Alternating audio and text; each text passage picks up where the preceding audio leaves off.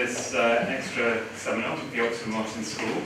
I'm Tim Kruger from the Oxford Geoengineering Programme, and we've just, earlier today, we had a very interesting discussion about public participation in the dialogue about geoengineering. But now we have a talk by Clive Hamilton, who is Professor of Ethics at the Centre for Applied Ethics. Applied Philosophy and Public Ethics, sorry, I should have had that ahead. Who's going to talk about rethinking the ethics of geoengineering. So, over to Clive. Thank you. Thanks, Tim, very much, and to the Oxford Martin School for inviting me to give this talk. Okay, well, in this paper, I wanted to develop a critique of a paper titled The Ethics of Geoengineering, written by 6 philosophers at the James Martin Geoengineering Working Group at this university, whom I'll refer to as PAL. The paper in question is only a working draft, but it is out there in the public domain, and therefore is something that has a public influence and therefore deserves some scrutiny. The paper provides a justification, as I read it at least, for the deployment of geoengineering by suggesting that the moral arguments against deployment are weak. Now, the arguments in the paper which I want to deal with aren't specific to the paper, they're more broadly out there in the public domain, although often there's very little thought given so far to the ethics of geoengineering, so it's good, certainly for me, to have papers like the one I'm critiquing, because it's forced me to try to crystallise my own views and present them today, I hope, much more clearly. So I want to argue that the main claims made by Powell et al. Are not consistent with the emerging science of climate change and geoengineering, and more broadly Earth system science. And I'll argue that a fuller understanding of climate science and the implications of geoengineering actually exposes the weaknesses of the consequentialist philosophical approach to geoengineering, which is the one that the authors bring to it.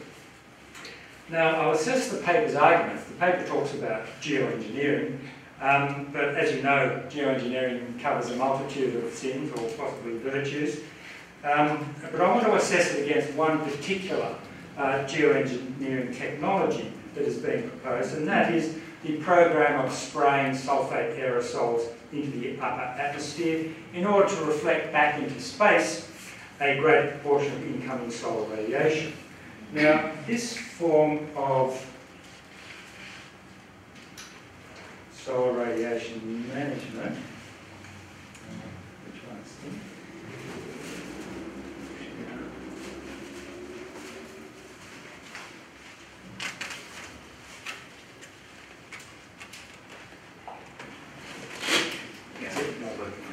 Okay, thank you. This form of solar radiation management is designed to offset global warming by mimicking the effect of a large volcanic eruption. Currently, around 23% of solar radiation is reflected back into space by Earth's atmosphere, and it's estimated that the warming associated with a doubling of carbon dioxide emissions, a doubling of CO2 concentrations, could be offset if an additional 2% of incoming solar radiation were reflected. Now, such a program of what might be called global dimming would require a fleet of high-flying aircraft fitted with special tanks and spraying devices to inject aerosols into the atmosphere, pretty much on a continuing basis. Alternatively, a long hose held aloft by balloons could perform the task. This is a company, Intellectual Ventures, which is developing the so-called Strato Shield. This is a company backed in part at least by Bill Gates. Now, of course, there are more benign geoengineering proposals in solar radiation management through sulfate aerosol injections, including various forms of carbon dioxide removal. But I believe aerosol spraying is currently regarded as the cheapest, most effective and most likely geoengineering technology to be deployed, especially in a so-called climate emergency. Now, in the paper that I'm critiquing, Powell et al. Make 6 main arguments, and in brief, they are as follows. First of all, on unintended uses, they suggest that the risks of misuse of geoengineering technologies by terrorists or military forces, for example, can be minimised through sound regulation. Secondly, the possibility that the development of geoengineering techniques will reduce the incentive to cut carbon emissions need not be a concern, they argue. Reducing carbon abatement incentives might in fact be a good thing if there is a cheaper alternative. So, as they write, the moral hazard objection has force only if contributing to climate change is intrinsically wrong, a view they later reject. On risk aversion, it's argued that the precautionary principle does not offer useful ethical guidance for the design and implementation of geoengineering technologies because it's either vacuous and unhelpful in its weak form or imposes what they call irrationally restrictive prescriptions due to excessive risk avoidance. The fourth argument concerns the delicate state of nature. Popular worries about interfering in the climate system arising from the belief that the natural world exists in an optimal equilibrium state that's easily and dangerously disturbed are contradicted by evolutionary theory and ecological science. Next, the conceptual distinction between natural and unnatural is, they say, notoriously problematic. The penchant for distinguishing between human-induced harms and natural harms is not supported by any plausible moral principle, but is an affect-driven or emotional response. And finally, on the question of justice, problems of justice associated with geoengineering, the argument is that concerns about the justice of geoengineering can be resolved by assessing the positive and negative effects and applying a theory of distributive justice. So the essential conclusion of the paper, and others who have put a similar position, is that there's no prima facie justification for attempting to preserve the current climate if some other climate might be better for humans and animals, so that a deliberate move to a warmer climate through human intervention is ethically justified. This ethical conclusion is structured by the implicit question that is posed, that's brought to the geoengineering problem. And that question is, what are the consequences for human well-being of undertaking geoengineering?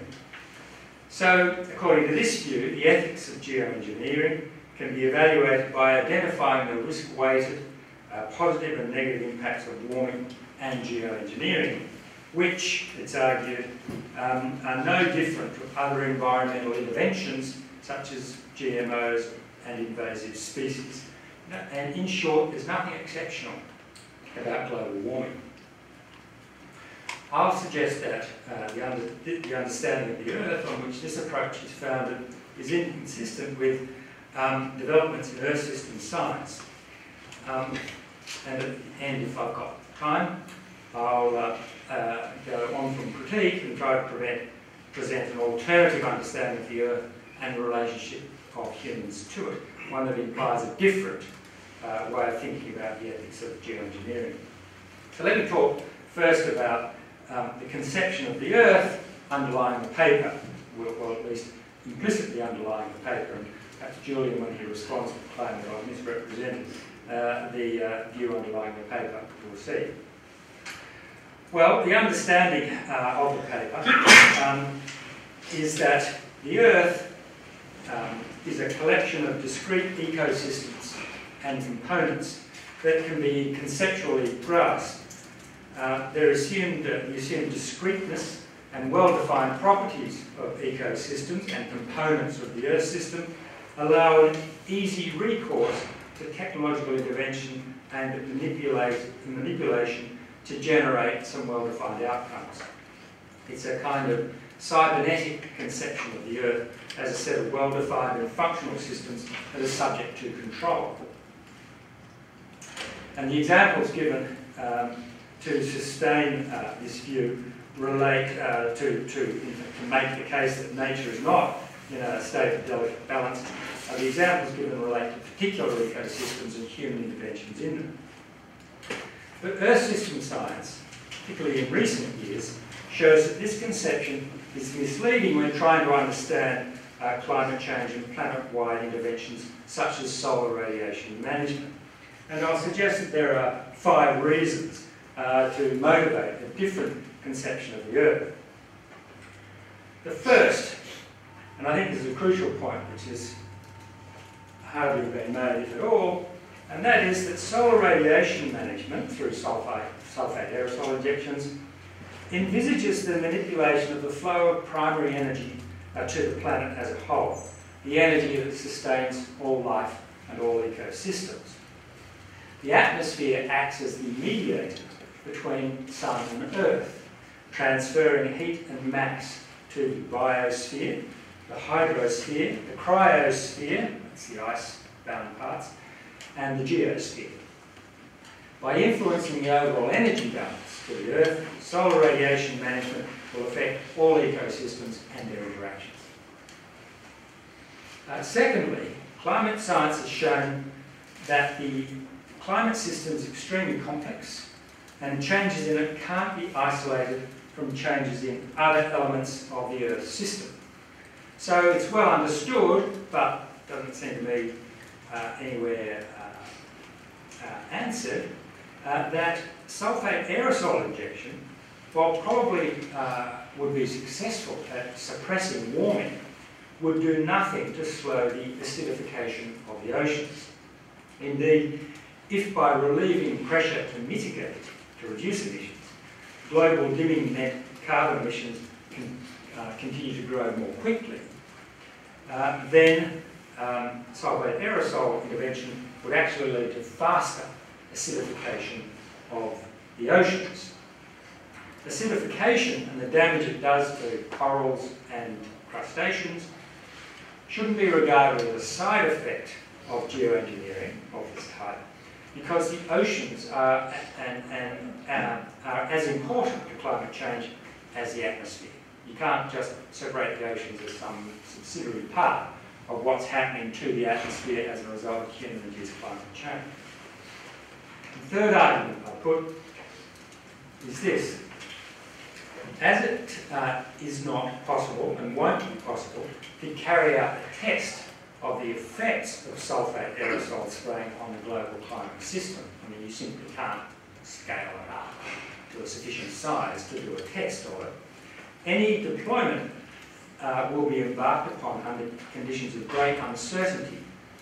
The risks are multiplied by the fact that scientists will be unable to observe the effects of global dimming for at least 10 years into the program, because many years of data will be needed in order to separate the effects of aerosol spraying from other influences on the climate system.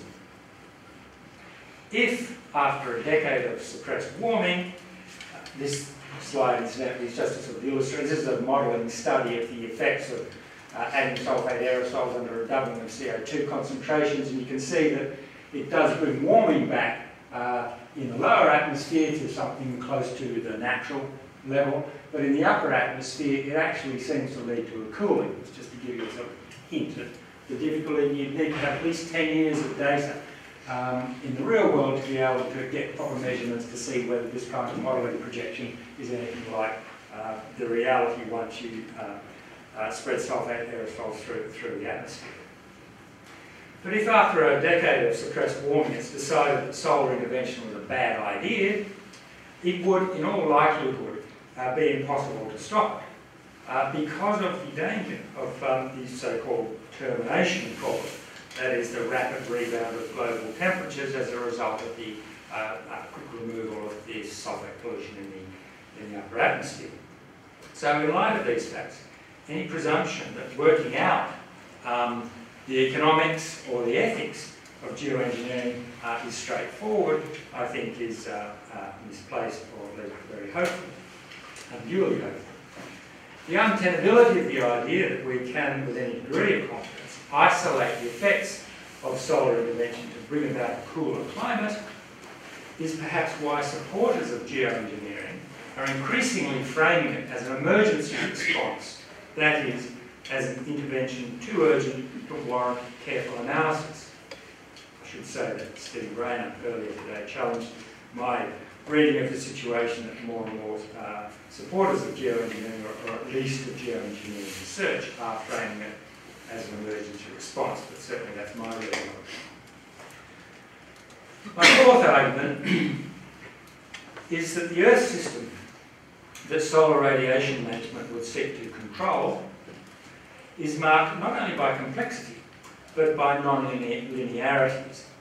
The tipping points that define rapid shifts from one climate state to quite a different one are not well understood, but two facts are known well enough. First, the dangers of tipping points are not theoretical, but are of immediate concern. In fact, we may well have crossed one or two of them already, including the loss of Arctic summer sea ice. And we'll likely cross 3 or 4 more if the temperature reaches 4 degrees above pre-industrial levels, as is now expected before the end of the century. This analysis, and there are others very similar to it, show that if the world implemented the commitments that a range of countries had made, that confirmed proposals, then we'd be heading for 4 degrees of warming towards the end of the century. So that's the sort of optimistic scenario, 4 degrees. In addition to that, tipping points generate irreversible changes, not just to climate but to the biosphere. The idea that there are smooth trade-offs between costs and benefits implicit in the sort of utilitarian framework that's brought to this problem can't easily accommodate irreversible impacts. What is a lost species or a lost ecosystem worth? The rate of extinction today is 100 to 1,000 times faster than the natural level, due increasingly to human-induced climate change. Prima facie, this fact alone, I think, is a strong argument for preferring the natural state, or as close to it as we can feasibly preserve. Apart from the uncertainties, the unknowns, the threshold effects arising from this complexity and the non-linearity of the Earth system, there's one dominant fact that I think overrides pretty much every other, and that is that carbon dioxide persists in the atmosphere for hundreds, indeed thousands of years. So it's possible, indeed likely, that before the larger impacts of warming are felt, humans will have committed future generations to an irreversibly hostile climate lasting 1,000 years.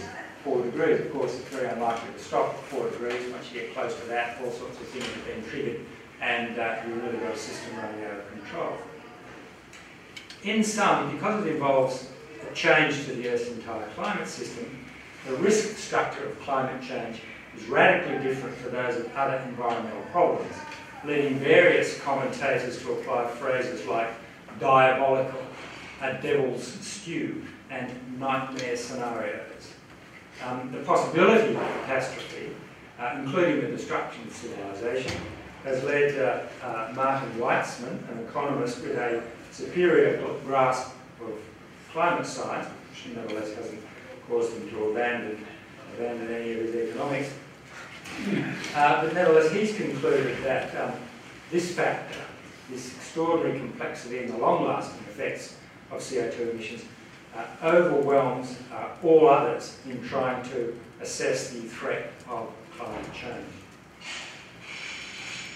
Let me now come to the question of directly why we should prefer the natural.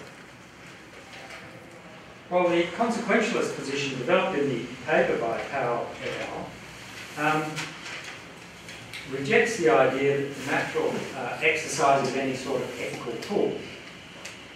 They argue that it's incorrect to view the natural world as delicately balanced and benevolently configured, and put forward various claims to the effect that natural systems are both naturally unstable so that human-induced changes are not exceptional, and that they are robust against human intervention. Since what humans do cannot disturb the delicate balance of nature, because there isn't one, the risks of intervention are lower than many people believe. In fact, I'd suggest Earth system science shows the opposite. There are 3 reasons for privileging the natural. Now, it's true that over geological timescales, the Earth's climate system has been highly variable. Yet the last 10,000 years, the epoch known as the Holocene, has been a period of unusual stability for the Earth's environment. You can see it on the right-hand side, around that pink area of global temperature. You can see the last 10,000 years, this bit, the Earth's temperature has been remarkably stable over a paleoclimate timescale.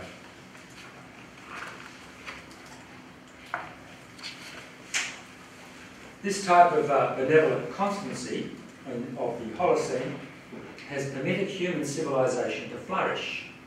As Homo sapiens spread across the planet, settlement was heavily influenced by the climates they found. It's not accidental that today deserts and the Antarctic are not heavily populated, and that most cities are located near rivers and oceans. The infrastructure for nearly 7 billion people to live as they do today has taken several hundred years to develop. That's only the last couple of hundred years for most of it, or if you want to go back and count agriculture as well, a couple of thousand. And this has been possible, this development, this stability, this growth in human population, the rise of civilization has been possible because of the relatively stable and sympathetic climate that marks the Holocene. Nor is it true, however, that this stable and benevolent climate of the last 10,000 years is resilient against human interference. While the paper builds a case for geoengineering on claims that the natural world is robust in the face of human interference, some geoscientists are now arguing that humans have so transformed the face of the Earth that we require a new geological epoch to succeed the Holocene. Beginning with the Industrial Revolution, the Anthropocene is defined by the fact that environmental change is driven mainly by humans rather than natural processes.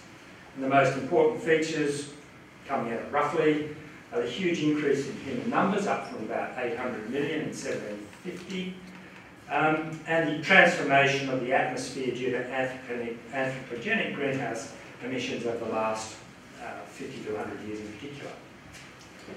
Now the point is that while the Holocene was relatively stable, the Anthropocene is likely to be very unstable, depending on decisions made by humans. In a landmark intervention in 2009, 27 experts wrote in Nature, it's actually a summary of a longer paper, summary that appeared in Nature, in the following terms. The Anthropocene, they wrote, could see human activities push the Earth system outside the stable environmental state of the Holocene, with consequences that are detrimental or even catastrophic for large parts of the world. Focusing on past resilience, they wrote, may lull us into a false sense of security, because incremental change can lead to the unexpected crossing of thresholds that drive the Earth system or significant subsystems, that drive those systems abruptly into states deleterious or even catastrophic to human well-being. Of course, the kinds of abrupt changes now anticipated are those that are happening or will happen too quickly for humans and most other species to adapt. The point about the latest phase of climate change that the Earth has experienced, it's happening extremely quickly in a way that's too fast for most species to adapt to. So Earth system science shows that on consequentialist grounds alone, a strong case can be made the natural state is to be preferred ethically. and that the suggestion that there is no prima facie justification for attempting to preserve the current climate, and that humans would be ethically justified in attempting to move to a better climate are risky, indeed dangerous positions to take. Now, it might be argued that geoengineering is designed to return the Earth to its pre-industrial climate, but I think I've said enough so far to suggest that suppressing warming by solar radiation management will not return the Earth to its previous state, if only focusing on the continued acidification of the oceans. I mentioned transformation of the biosphere and so on. Let me move now to another major argument in the paper, and that is the talk of winners and losers from climate change, where it's suggested by Powell et al. That, remember, there's no prima facie justification for attempting to preserve the current climate, and that setting the global thermostat to a higher temperature, they don't use that phraseology, but I am, setting the global thermostat to a higher temperature can be justified. Yet as soon as this consequentialist approach is put into practice, the particular worldview on which it's based starts to show weaknesses. Consider the claim in the paper, which you often hear in the public debate, in casual debate, over the bar or a kitchen table in newspapers or wherever. The comment often made that global warming would be substantially beneficial. In this case, in the paper, they say in Canada and Russia. Global warming would be substantially beneficial for Canada and Russia. Now, there are at least three difficulties with picking out certain groups or nations as beneficiaries of climate change. First, the effects on people of climate change will arise not so much from gradual warming, but from extreme events, both directly and from economic and political consequences. Those who imagine themselves basking in more temperate climates are likely to be in for a rude shock. Russian enthusiasm for warming cooled in 2010 after the unprecedented summer heat wave, drought and devastating forest fires which killed some 50,000 people. It's also not possible to isolate Canada and Russia from the rest of the world. Of course, a financial collapse in the US or China, triggered by one or a series of extreme weather events, would cause global financial dislocation, effects on trade, asset prices and so on, which would cascade through all markets. And of course, a water war between, say, Pakistan and India would have worldwide fallout. Secondly, ethical consequentialism assumes that a method of aggregating the impact on all groups using some form of utilitarian calculus can be found and applied. In Canada, for example, many Inuit people believe that changes in the Arctic region are already threatening their way of life.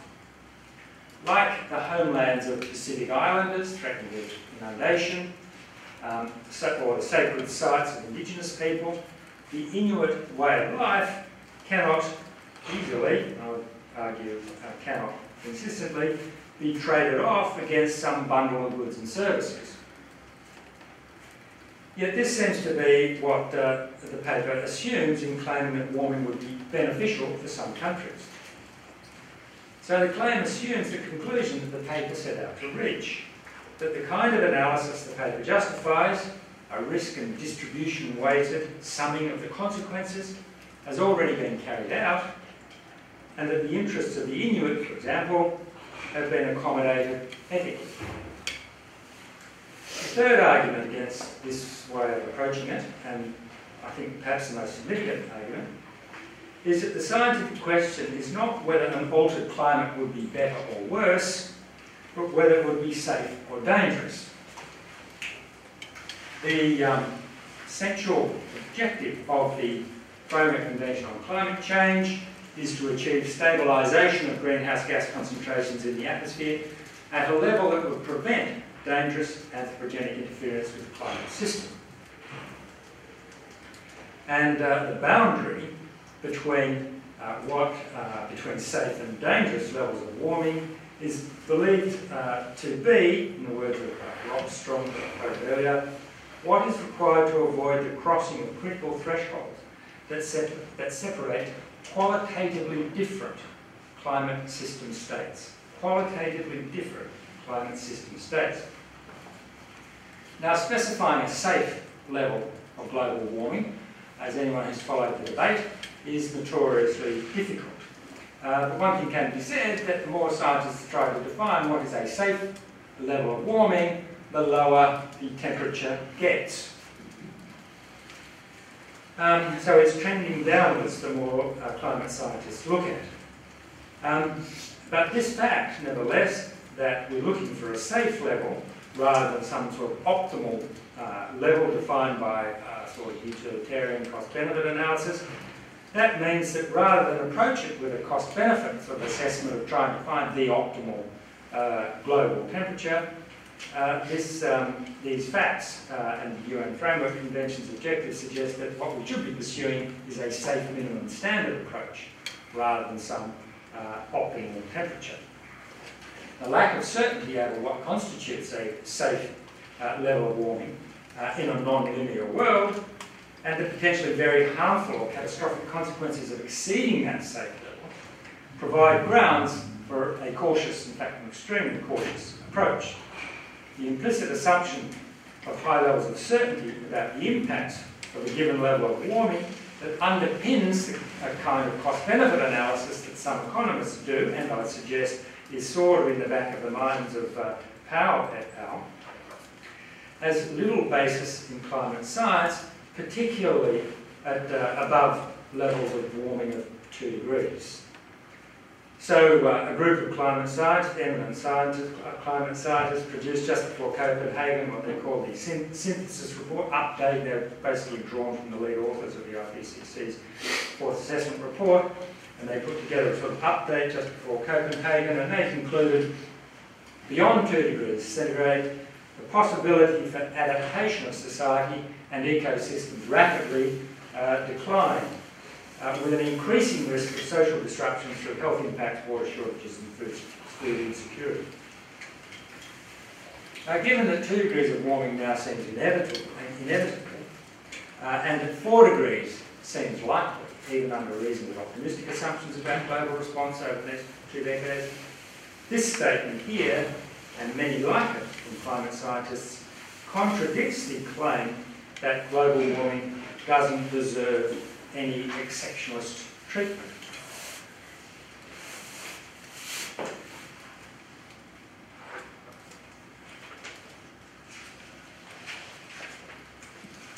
So the complex and volatile interactions of Earth systems and our still meagre understanding of their workings means that the idea that humans can choose an optimal global average temperature and set the thermostat at their level is a fallacy, perhaps an extremely dangerous one. The optimal degree of warming may prove to be only a temporary way station on a path to more warming, and it's well established that the amount of damage caused by warming is an increasing function of the degree of warming. The debate over how much warming is safe and the existence of thresholds beyond which warming is dangerous and possibly catastrophic contradicts the implicit assumption or implicit argument that an optimal level of intervention through solar radiation management can be calculated and set by some kind of cost-benefit analysis. These, I think, are strong grounds for the inherent desirability of the Holocene climate and for adopting a cautious approach. But maybe they can be accommodated by stretching the consequentialist frame without having to accept that the natural state is ethically preferable, except insofar as preserving the natural is most likely to maximise human welfare. An intrinsic preference for the natural state must be rooted in grounds other than instrumentalist calculation. Here it's vital to understand this is a sort of epistemological point, which I think is very important to make. That's sort of the devil's of public debate, and to tell the truth only come clear to me in recent times. it's vital to understand the role of scientific arguments in establishing ethical positions, particularly in this global warming area. Those who argue for the delicate state of nature and demand that we tread lightly on the earth draw on ecological science not as a form of proof, but as a means of evoking a certain attitude towards nature, one of respect, humility, and reverence. Images of nature in the balance, the majesty of whales, the blue planet, are symbols that draw attention to the kind of relationship that humans have or should have towards the natural world. Now, how the individual arrives at a position on the scale from extreme instrumentalism, justifying domination over nature, to extreme reverence, inviting great humility in our dealings with the natural world. A scale that otherwise might be represented, if I can personalise it, by Gary Becker, the Chicago economist who defined love as a non-marketed household commodity, to Mahatma Gandhi, for example, on this side. How people end up on that spectrum is a complex question that I can't explore here. But I note that the instrumentalist position is used, at least implicitly, to justify the right of humans to manipulate the climate in their interests. And I suggest that such a right exists only if the climate system and the Earth as a whole exists to serve the interests of humans. Now, let me comment on two other important arguments in the paper, and then if I've got a couple of minutes, I'll try to suggest an alternative view of the world and the relationship of humans to it. Let me deal with two arguments: the moral hazard argument in the paper and the justice argument, just for a couple of minutes on each. The moral hazard argument is the claim that, well, the argument in the paper is that moral hazard need not be an ethical objection to geoengineering. The moral hazard argument, remember, is the argument that if an alternative becomes available to reducing greenhouse gas emissions, then this will reduce people's incentives to engage in mitigation, reduction of our carbon emissions. And Powell et al. Suggests that this isn't necessarily a problem because the availability of a cheaper means of reducing warming through geoengineering, and in my case, solar radiation management, might be a beneficial thing because it might provide a cheaper alternative to the high cost of cutting carbon dioxide emissions. Now, this argument, which is made around the debate, in my view, mistakenly transposes an understanding of incentives developed for private market behaviour into the realm of public policy decision-making. And in the longer version of this paper, I argue why this is a mistake. Nevertheless, setting that aside for the moment, the moral hazard argument, if we suitably modify it and think about it in a political context rather than as governing our private market behaviour, is a useful device for drawing attention to the implications of geoengineering for the political incentives that come to bear on the climate change problem. The availability of a policy substitute that can be made to appear attractive may make it easier for governments to act against the national interest. We know that those whose financial interests will be damaged by abatement policies, fossil fuel companies, have been using their power in the political system to slow or prevent action. So fossil fuel corporations have decided that it's more profitable to invest in lobbying governments to stop abatement laws than to invest in technologies to reduce their carbon exposure. It's a commercial decision. So the argument that we should not be too concerned about moral hazard breaks down when the powerful can use the availability of alternatives to emission cuts to undermine political and public determination to reduce emissions. Already, and it's very early days, but I think we'll see a lot more of this, representatives of the fossil fuel industry have begun to talk of geoengineering as a substitute for carbon abatement, a technology that will get them off the hook. Economic analysis, there have been a couple of economic analyses of geoengineering solutions, including solar radiation management. Usually comes out as by far the cheapest way of dealing with the problem. Economic analysis isn't interested in the kind of judicious technological mix or emergency backup defended by some scientists, but will readily conclude, if the numbers show this, and they do, that geoengineering should be pursued as the sole solution if the costs of geoengineering solutions prove to be cheaper than carbon abatement. And indeed, in the popular book Super Freakonomics, the authors insist that the prospect of solar radiation management renders mitigation unnecessary. For anyone who loves cheap and simple solutions, things don't get much better. Republican presidential candidate and former House Speaker Newt Gingrich has declared, geoengineering holds forth the promise of addressing global warming concerns for just a few $billion a year. Instead of penalising ordinary Americans, we would have an option to address global warming by rewarding scientific inventions. Bring on the American ingenuity.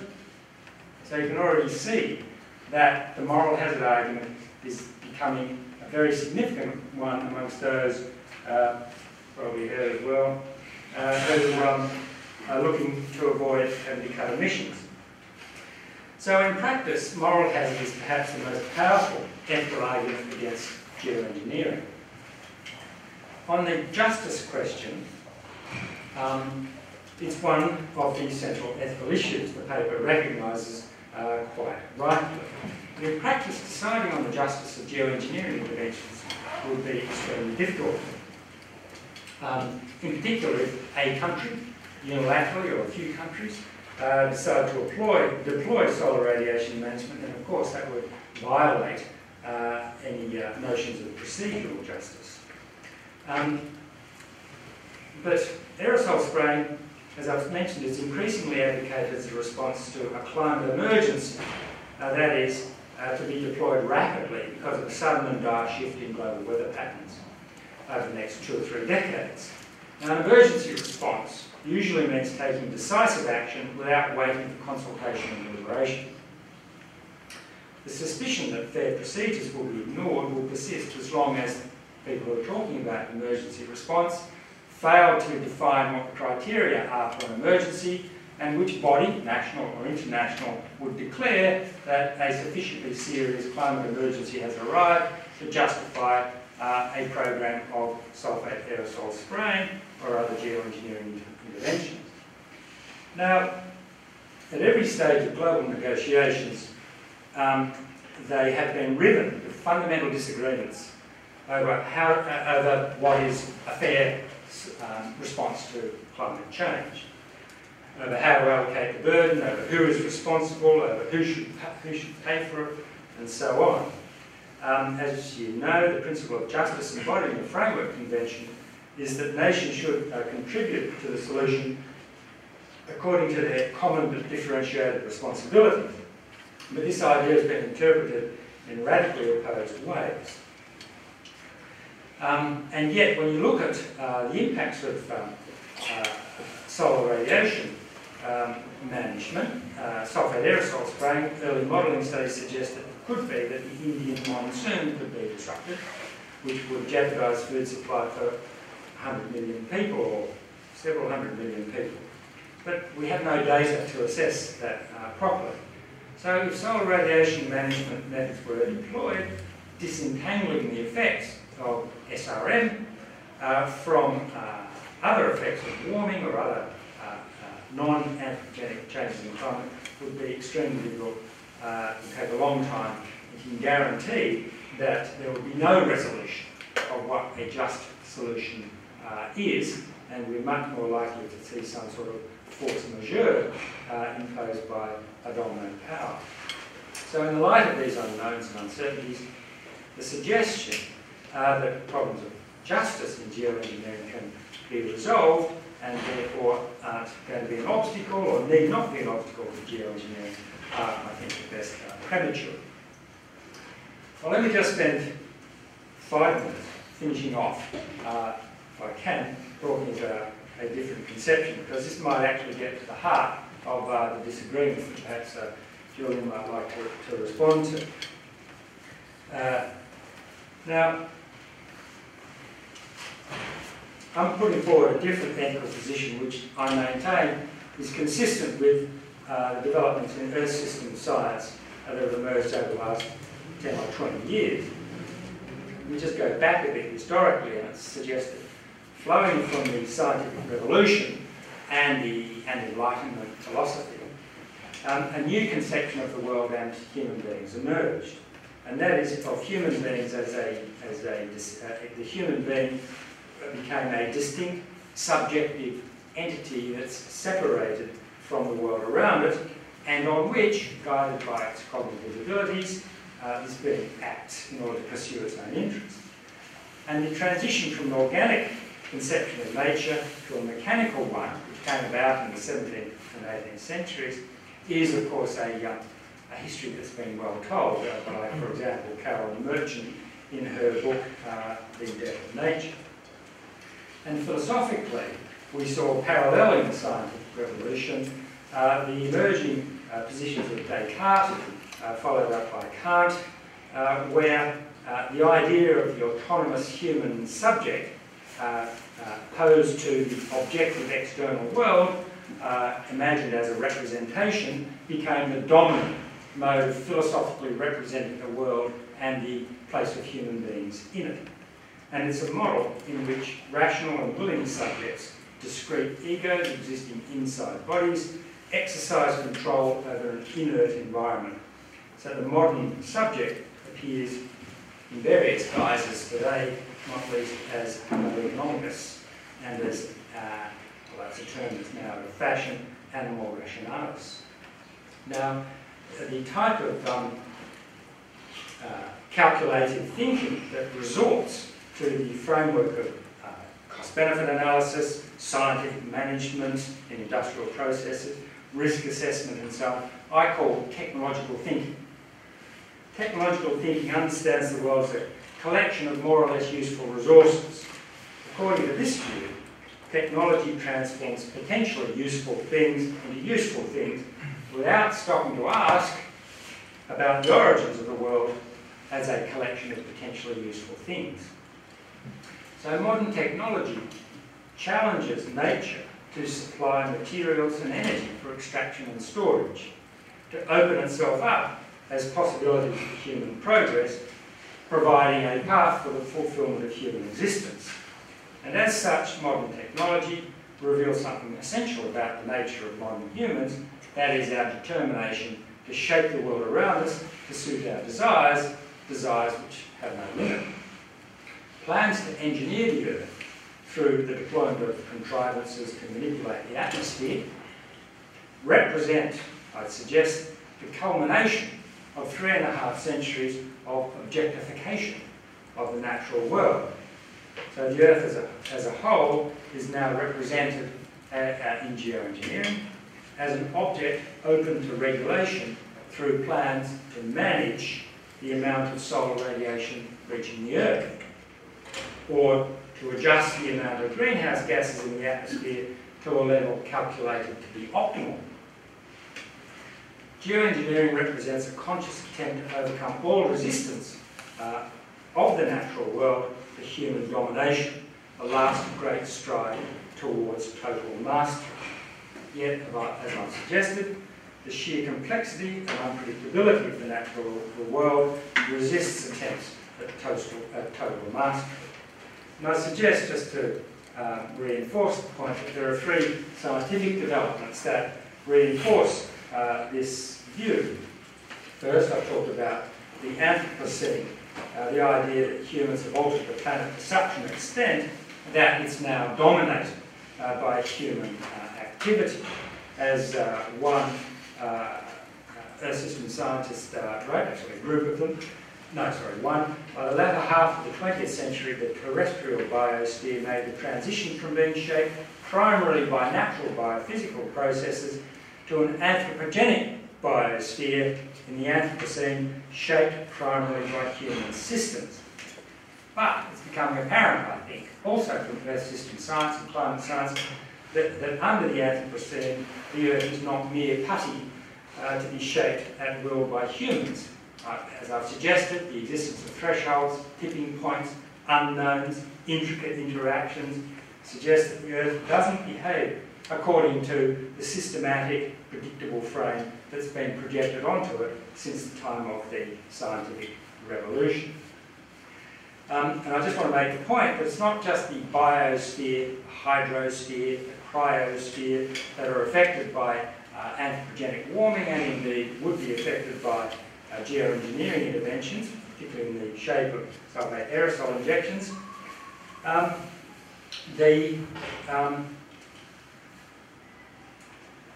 The whole globe itself and its place in space is actually in play, because global warming is expected to alter slightly, very slightly, but nevertheless, the Earth's rotation speed and its orientation in the solar system. And this is because the melting of the ice masses around the world will redistribute the mass of the Earth, will also change seismic and volcanic activity.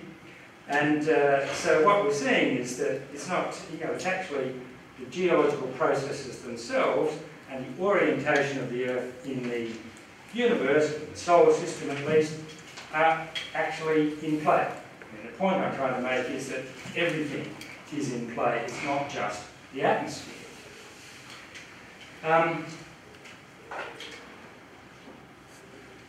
The second and third points I've made here, I don't have time to develop them, but simply that really I think that geoengineering, particularly solar radiation management, represents some huge leap. To this point, humans have intervened with their technology to transform particular parts of the planet. We've had a huge impact, but it's not been part of our conscious attempt to manipulate the planet as a whole. What's been proposed now in the form of sulfate aerosol injections is to actually take control of the climate system of the Earth entirely, to actually subject it to human management through changing the chemical composition of the atmosphere. And I think this is a really profound leap in our thinking, and it disturbs me greatly that we seem to have made this smooth and easy transition from the idea of deploying all these technologies that we've developed over the last hundreds of years to shifting, well, we've got this problem of global warming, that's fine, we will seize control of the Earth's atmosphere. We will change its chemical composition to affect the amount of solar radiation reaching it, effectively forever.